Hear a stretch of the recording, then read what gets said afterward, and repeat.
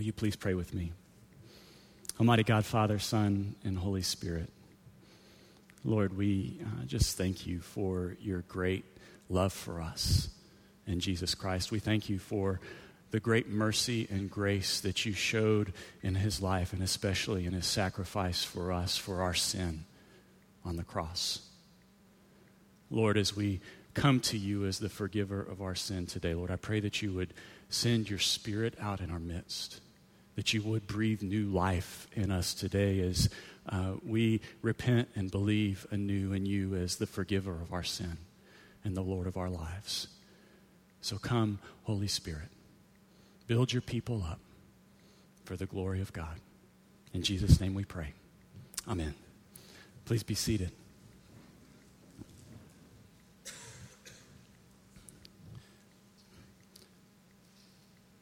I have a confession to make this morning that I hope doesn't surprise anyone here. On a daily basis, I sin. I sin in the things that I do, and I sin in the things that I leave undone. I sin in the way that I don't love God as he deserves to be loved. And I sin in the way that I don't love others like I love myself. In every sphere of my life, I consistently fail to live in perfect conformity with God's revealed will for my life.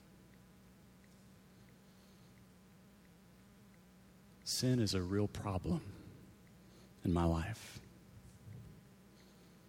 It's a real problem in all of our lives.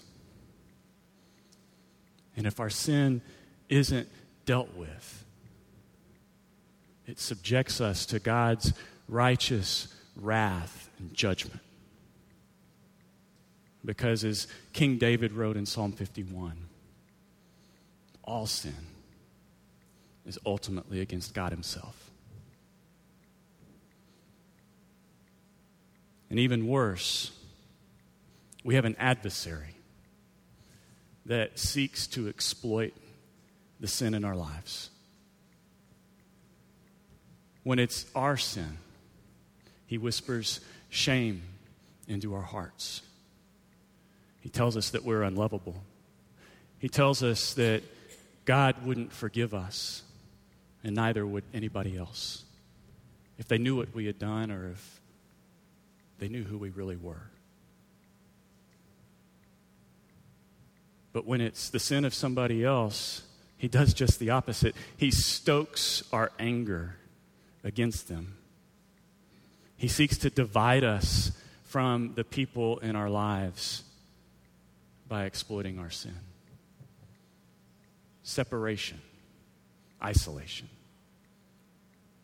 That's the goal of the enemy, keeping us apart from God and from one another.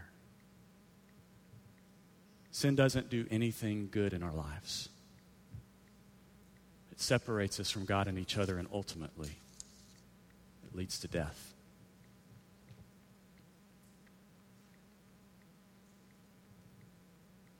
Where is sin wreaking havoc in your life this morning? Is there something secret going on in your life that is allowing shame to rule your heart? Is there a broken relationship that just seems too difficult to mend? Where thinking of this other person just causes anger to well up in your spirit because what they've done to you or to somebody that you love? Sin. It's the true problem of our lives. Not our finances. Not our jobs. Not our marriages. Not our health issues. Sin is our problem. The sin that we commit and the backwash of the sin of others that inevitably impacts our lives day after day. It's sin that Jesus unexpectedly addresses in our gospel passage this morning out of Matthew 9. You see, as Jesus landed on the shore, the word went out that the one who could cast out demons, heal blindness and deafness, even paralysis, went out. And some friends of a paralytic got the news, and they rushed to their friend. They believed that Jesus could heal this man. They knew it to be true. They believed it so much that they went and they picked him up on his bed or his mat, and they actually carried him from where he was into the very presence of Jesus. And don't you just think that a smile came out on Jesus' face as he saw these men? He calls out to them. He sees their great faith. But then he says something to them that must have surprised them. Be encouraged, son. Your sins are forgiven. Wait, Jesus, we didn't come here for that. We came here for healing. And while Jesus does ultimately heal this man's paralysis, Jesus first addresses the biggest problem in his life. He forgives his sin. We believe in the forgiveness of sin. Sin is a reality that must be addressed. And when it comes to sin, our faith doesn't offer us false hope. It doesn't tell us that we can deal with our sin on our own, that we can do better, that we can try harder, that tomorrow we'll get it right. Our faith also doesn't dishearten us. It doesn't tell us that we're just out of luck, that there's no solution, there's nothing to be done. This is just the way it is. Instead, our faith points us to a person. It points us to Jesus Christ and what he's done for us and on our behalf. It proclaims the good news that God has done something about our sin. The gospel speaks of God confronting this besetting issue of our lives and on our behalf through his Son. It's what Romans 5, verse 8 is talking about. While we were still sinners, Christ died for us. In his perfect and complete sacrifice of himself on the cross, Jesus deals with the sin of the world and opens the way of forgiveness and salvation from sin from everyone who would return to him in repentance and belief. The forgiveness that he gives is truly extraordinary. It's something that we can't even comprehend. Scripture tells us that when God forgives, he blots out our sin. He erases it. That he takes it from us as far as the east is from the west. And that he remembers it no more. We can't even understand that because when we forgive, it's so hard. We don't forget. But Scripture says that God forgets our sin. It's like it's no more. It's not even there anymore. And his forgiveness doesn't stop there. In forgiving, he doesn't just deal with our sin, but he reconciles the broken relationship that exists between us that was caused by our sin. We get a new identity in Jesus Christ. Sinners are declared saints. Outcasts are adopted as sons and daughters of God. Rebels become privileged citizens in God's kingdom. Slaves to sin, are set free to live the new and abundant life that Christ promised all who would come to him. When we confess our belief in the forgiveness of sins, we affirm who God is. We affirm that he is a God who is of great grace and full of mercy. When we confess our belief in the forgiveness of sins, we affirm Jesus Christ as the forgiver of our sins And because of what he has done for us through his sacrificial offering of himself, we can know that we are forgiven. When we confess our belief in the forgiveness of sins, we affirm that we have a new identity in Christ, that we've been set free from the bondage of sin and death, set free to live for the glory of God. We believe in the forgiveness of sins.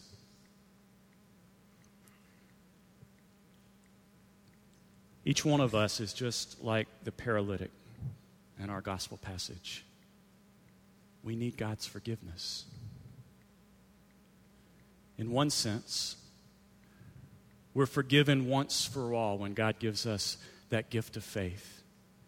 Our sins are wiped away, and our eternal salvation is secure in Christ Jesus. But in another sense, forgiveness must become a rhythm of our life. We can't deny that we still sin. And we have to constantly return to God's throne of grace and mercy to receive the gift of his forgiveness day after day. It's what that disciple, John, the beloved disciple, was writing about in his first letter. He says, if we say that we have no sin, we're deceiving ourselves and the truth is not in us. But if we confess our sins, God is faithful and righteous to forgive us our sins and to cleanse us from all unrighteousness.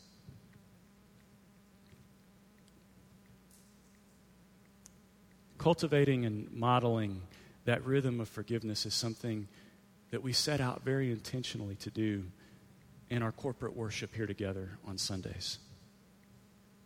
It's one of the reasons that we worship the way we do. Now, maybe you haven't really noticed this, but our worship here is a series really of movements. The first movement begins with an invitation. There's a call to come to worship God. And as we're called to worship him, we begin our worship by praising God. We praise his goodness and his greatness and his glory. That's why we sing and praise and worship. But as we do that, there's a moment of self-reflection.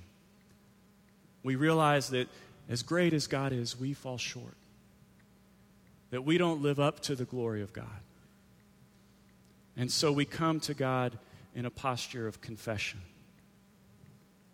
We confess our sins to God. We tell God that we've done things, we've said things, we've thought things that fall short of his glory.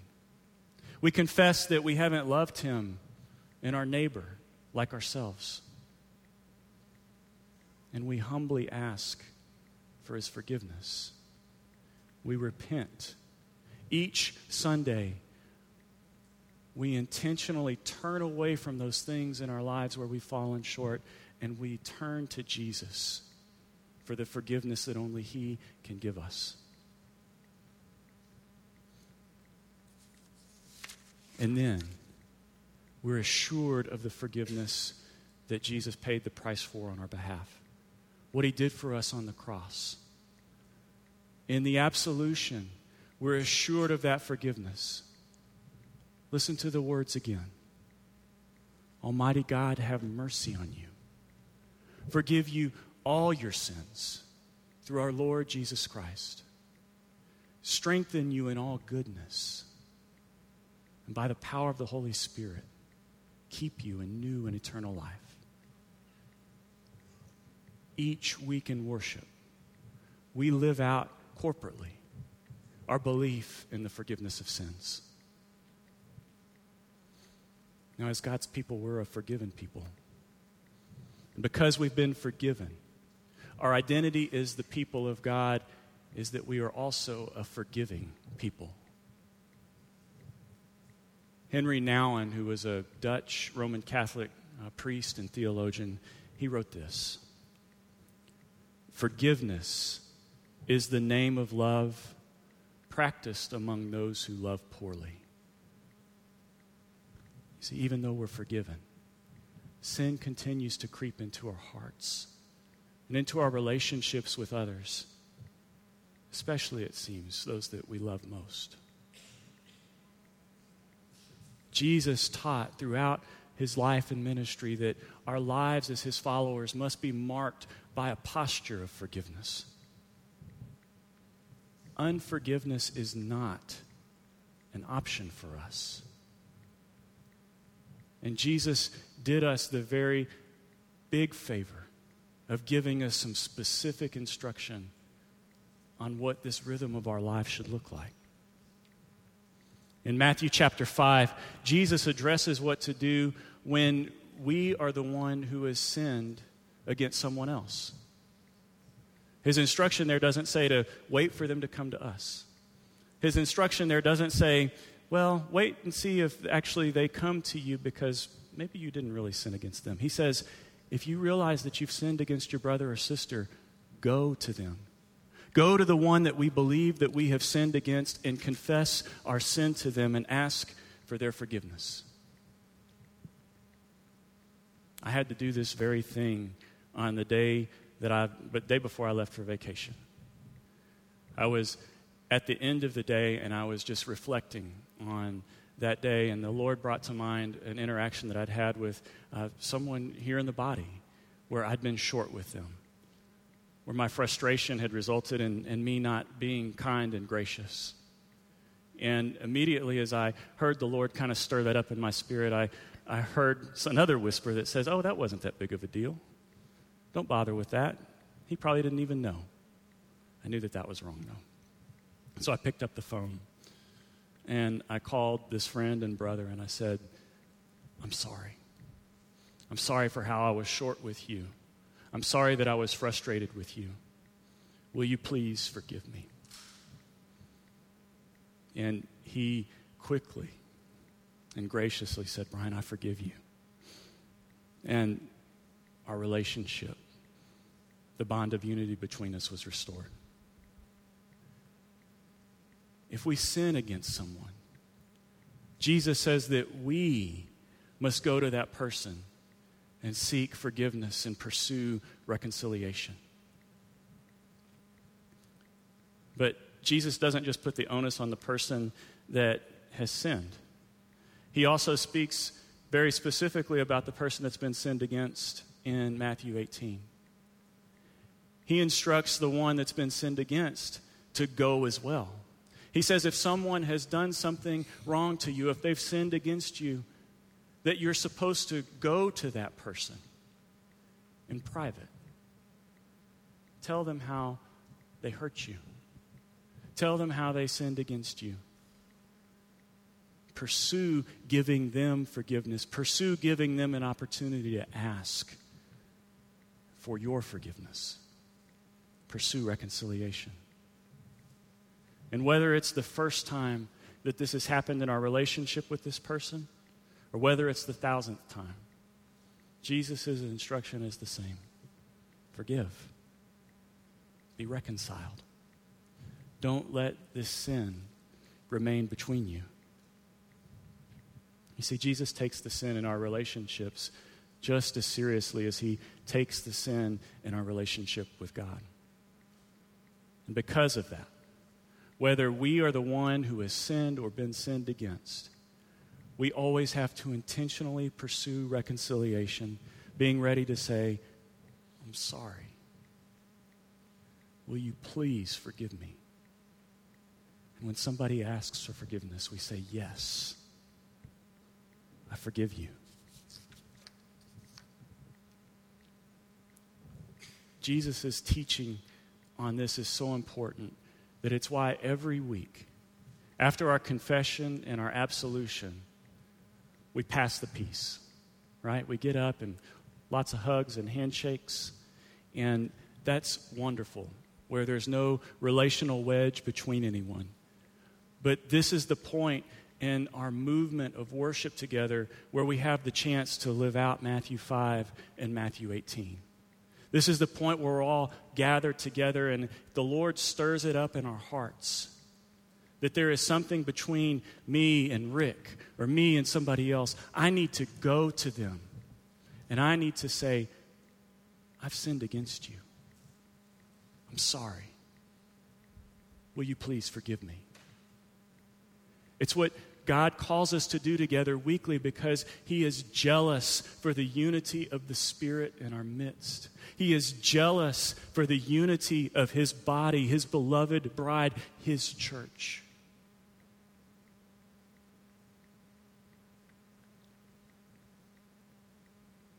Is there someone that you need to ask for forgiveness this morning?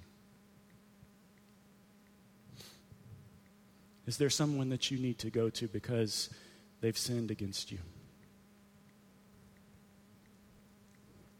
Don't let the day go by without going to that person. Live out your faith. Pursue reconciliation.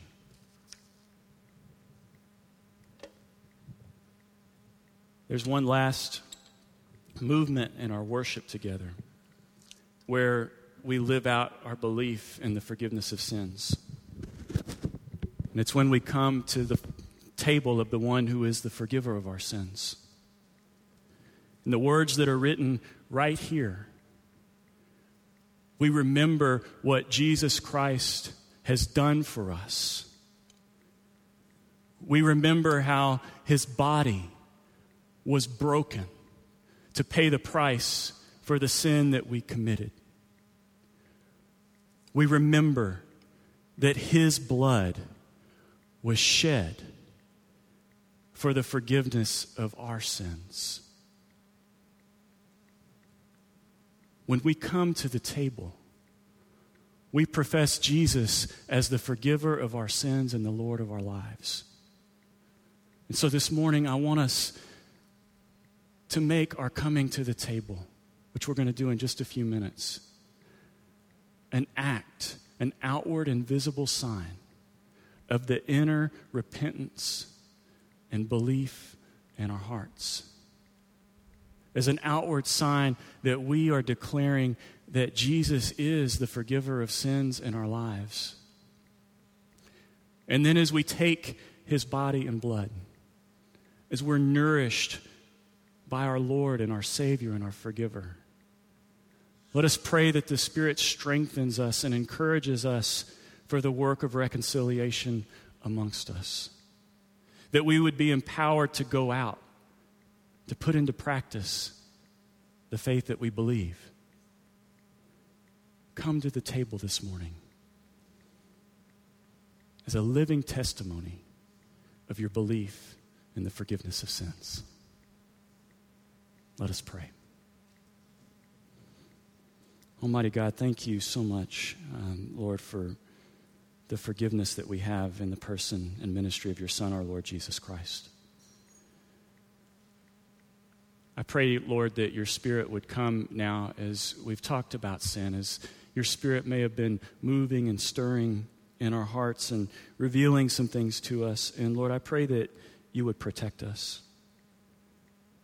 That you would protect us from the enemy and his designs to cause that sin in our lives to divide us, to separate us.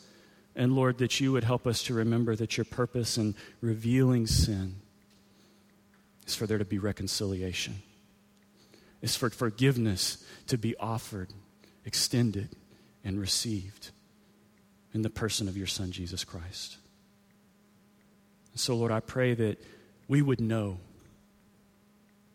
that we are a forgiven people.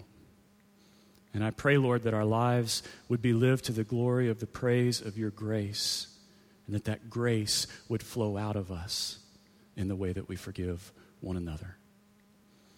All of this we ask gratefully and thankfully in the name of the one who is the forgiver of our sins, the Lord and Savior of our lives, Jesus Christ. Amen.